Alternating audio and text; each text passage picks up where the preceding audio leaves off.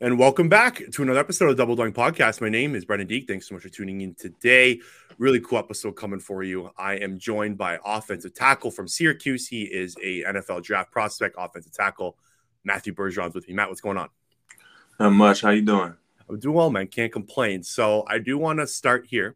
So you were born and raised in Victoriaville, Quebec, and played hockey growing up. Now, I don't know if you got these questions from NFL executives, general managers, or whatnot, but I think this is a really important question to ask you is, are you a Montreal Canadiens fan? Yeah, I was growing up. I was like, my room was like blue, white, and red. So yeah, I was. Every year we'd go to a game. So yeah, no doubt. Oh, man. Well, you can see it in the background. Yeah. The Habs, the Montreal Canadiens, are definitely not a team that's welcome to my household, but won't hold that against you. So why don't we start with your childhood, Matt? So like I said, you grew up in Victoriaville, Quebec. Talk to me about your childhood and how you started playing football. So, I kind of tried different sports growing up, whether it was ice hockey, basketball, soccer. I've been swam for a little bit. And then, it wasn't my thing, really. And my mom just threw me in football. And as soon as I got into it, not only the sports aspect of it, but like just having the social aspect, being with the guys, being with a group, on the field, off the field. We'll go to school together. We, eat lunch, do a bunch of activities off the field together. And that's what I love about football, just playing for each other and being in a group that, appreciate each other. And then, starting I was like 14 and haven't stopped since. So your first language was French, I believe, correct? Yes, sir. Yes, sir. So how did you learn English? So what was the process like? I was through school, growing up, I was always a little bit, good in English. Like I didn't struggle. And then obviously when I got to Syracuse, it definitely got better. When I first got there, it was tough. Like I couldn't really communicate well, and I had a hard time expressing myself. But as the years went on and my English got better, and with COVID, I was stuck down there for like a whole year. So just being around English speakers 24/7, man, my English got better. And also my girlfriend is from Rhode Island. She's American, so just communicating with her, my English got better. So you weren't really highly recruited until you went to a workout, I believe, at Syracuse. Can you explain the process of what happened with your recruiting stage to get to Syracuse? So I wasn't recruited at all. Syracuse was my only offer. I went down for Syracuse camp. Syracuse didn't even know about me until I got to the camp. I went down to a camp to my school from Canada. They wanted me, to go down to a camp to compete, because they thought I had a shot. And they also, if it didn't work out, they just wanted me to have a feel for the competition south of the border. So I went down there, competed all day, had a great practice. And, when I first got there, I realized like, oh, it might be something I could do something with that. Like I might be one of the best tackles out there. And I just competed all day. And after practice, Coach Babers pulled me aside and we talked for a little bit. And he was like, well, why I never heard of you? Nah. Like we need to get you an offer, but I got to do my research to make sure there's nothing that other schools know about you and I don't. And that's why they haven't offered you. So like 2 days later, he did his research. He called me and offered me, and I committed on the spot. And only took one visit, and it was at Syracuse, and a year later enrolled.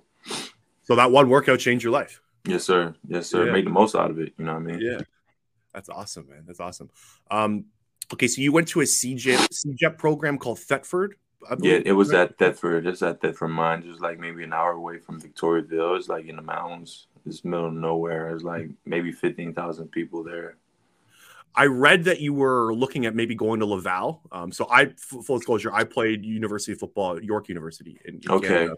Yeah. So Laval was, when I was there, Laval was like running the show. It still is though. They just won the Vanier Cup.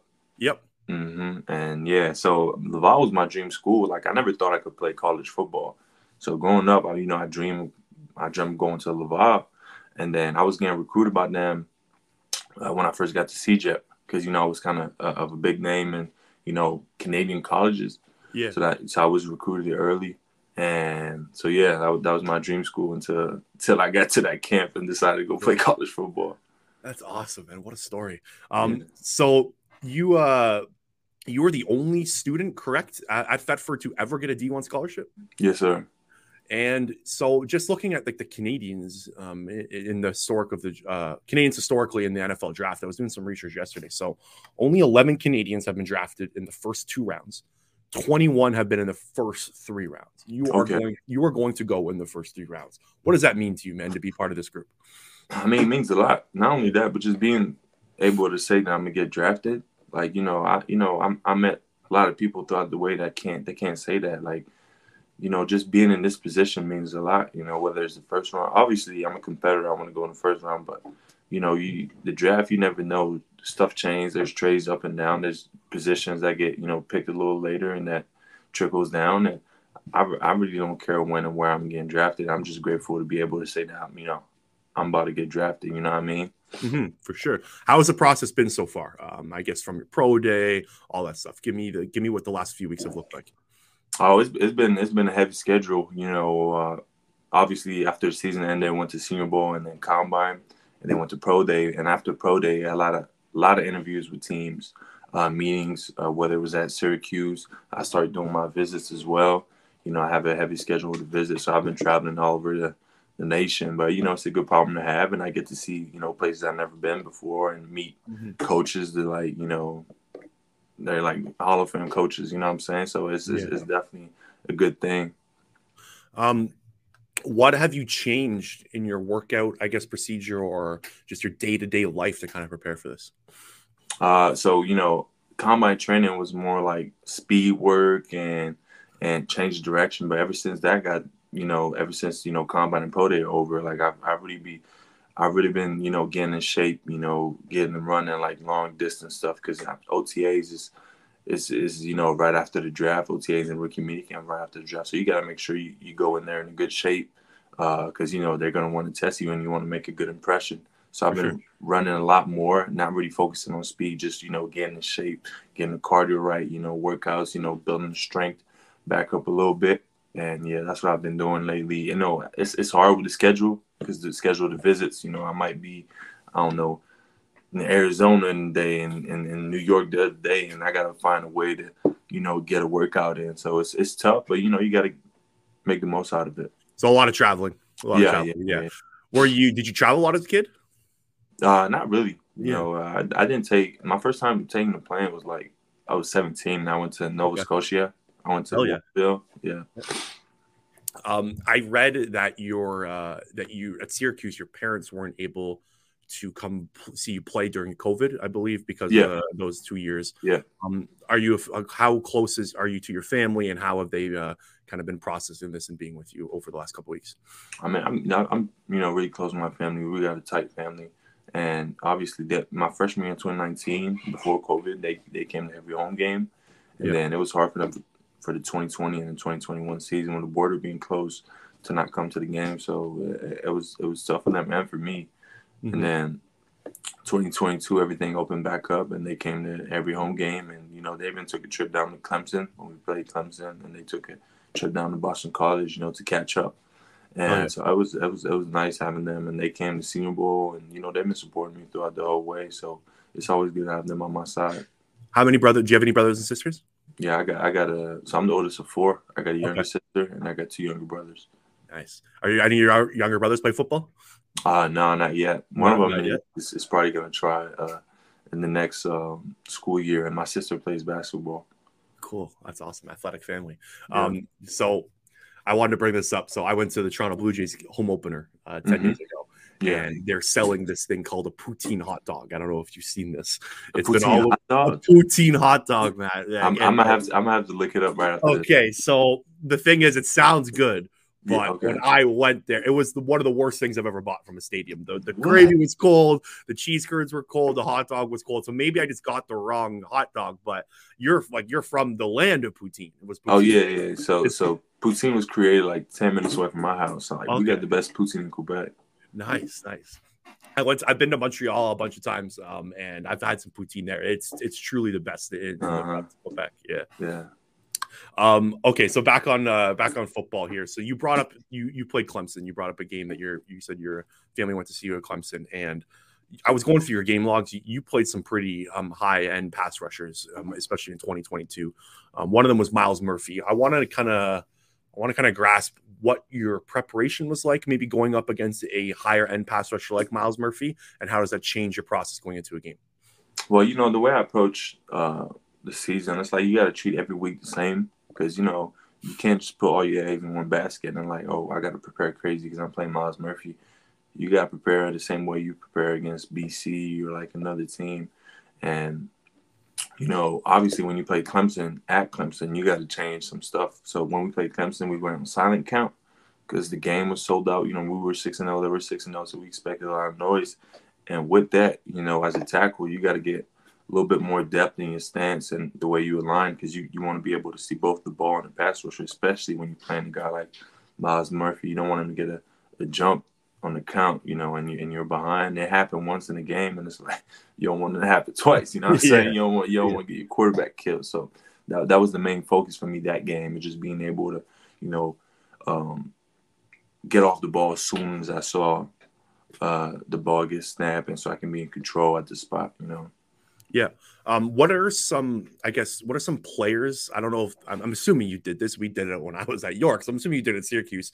You watched the higher end guys. So like if you're an offensive tackle, you're watching NFL pass rushers and whatnot. Was there like specific guys when you were at Syracuse that they were showing tape of, like, this is something you're going to run into the NFL level, like a TJ Watt or anything like that? Like, who are some pass rushers that you really studied to kind of help better your game at Syracuse? Obviously Nick Bosa is somebody that's like you gotta. I looked more into NFL pass rushers. I was getting into my senior year because I wanted to get like a kind of feel for it. So obviously Nick Bosa and Ngakoue, he got like the jump chop, whatever. Like you don't see that in college football, but that's something that like in NFL, like they getting paid a lot of money to get to that quarterback, so they gonna pull some stuff out of there. So yeah, that jump chop he got, that's something I was trying to study, and I had a private coach and we was trying to figure out any signs and stuff of when he's about to do it. So yeah. Have any have you reached out to any maybe NFL offensive tackles over the last couple of weeks to maybe learn some stuff about the process or just in general?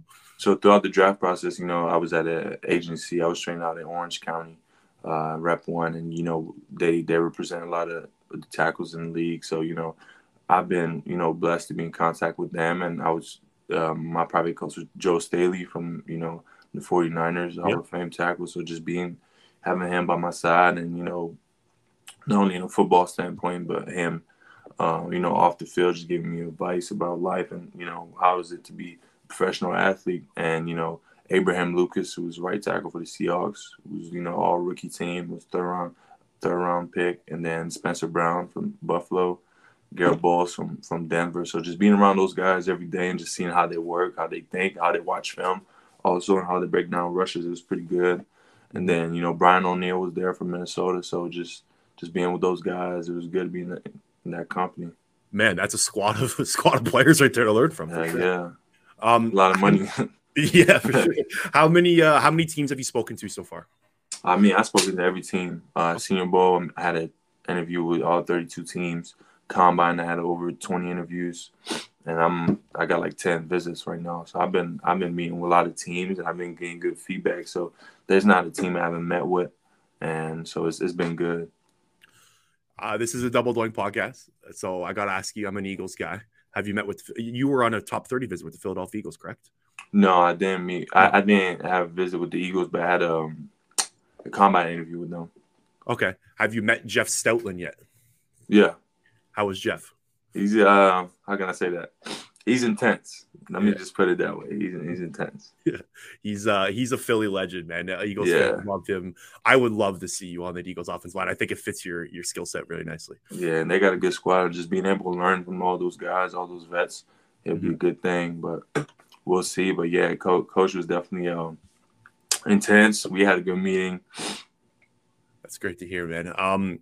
What position? So I don't know if you've seen this. Like you're kind of in offensive tackle ranking, and you're also been put in inside offensive line ranking. So I don't know if you've seen it. I don't know if you check the media, but Chris Sims has you as his second interior offensive line ranking.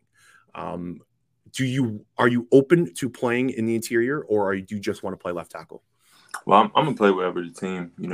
I want to win games. And I want help the team win games. So whatever you need me at guard, I mean, I'm grateful.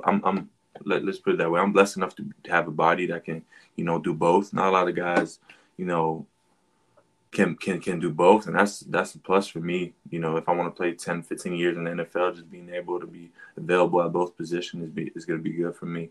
But if you ask me where I want to play left tackle. But obviously, if a team has a need at guard and they want me in there, I'm gonna go in there and compete to be the best. You know what I mean? Mm-hmm. For sure. Okay, Matt, we're going to finish off with a rapid fire questions. I want to learn more about you. Let's do it. When you get drafted, I want the fans to watch this and kind of learn more about your personal side. So you ready? All right, let's do it. All right, hit me with your favorite food. Poutine. Poutine, hell yeah. Yeah. Your favorite movie and TV show, so one of both. My favorite TV show is The Sopranos. Okay. And my favorite movie is the original Fast and Furious, the first one. Yeah. Did you watch The Wire at all? I'm a huge Wire guy. I did when I was younger, but I forgot some bits and parts of it, so I gotta watch it again. Tokyo Drift is also my favorite Fast and Furious movie. But yeah, that was a good one. That was a good one. Yeah. Okay, what's your favorite artist? Drake. Drake. Okay, yes, a little sir. Canadian action. Are you a Lil Wayne guy at all? Lil Wayne's my favorite rapper of all time. Yeah, I like Lil Wayne, no doubt. I love Lil Wayne. Yeah. Man, I was on a radio hit the other day, and they were asking me about, because I tweet about Lil Wayne, and they asked me about it. Like, I could listen to No Ceiling, Sorry for the Wait, Carter 2, Carter 3 for the rest of my life, and that's the only stuff I need, man. You wouldn't get tired of it. There's just so many songs. There's just so many hits and bangers that you can listen to Lil Wayne for every day, rest of your life. So what's your go? Like, if you're playing for a big game, so for instance against Clemson, that was a massive game. What's a song that you're listening to get pumped up? I like Lord Knows from Drake and Rick Ross. I think the lyrics. I'm more of a lyric. Like I love listening to what artists talks about. Like it gotta be how to say that, like motivation. How to say that? It gotta be a motivational. Yeah. It can't be talking about like nonsense, like drugs and stuff. Like I don't like that. Like what I'm saying, I need somebody tell me to be great, and so yeah. Hit me with some other favorite artists you got then. Drake. Who else you got? Lil Wayne. Meek Mill. Yep. Meek Mill, Philly guy, and then Lil Baby. Okay. Yeah. Nice.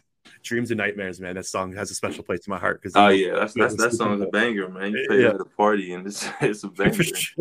For sure. Who is your favorite NFL player of all time? Favorite NFL player of all time? Yeah. I love Saquon Barkley. Because I started watching the NFL like late, because here, like back when we didn't have the channels for it. Yeah. So when I got to Syracuse, that's when I really got into NFL. So Saquon Barkley is definitely up there for me. Did you like snag a favorite team while you were at Syracuse when you started watching, or Giants? Giants? Yeah. Okay.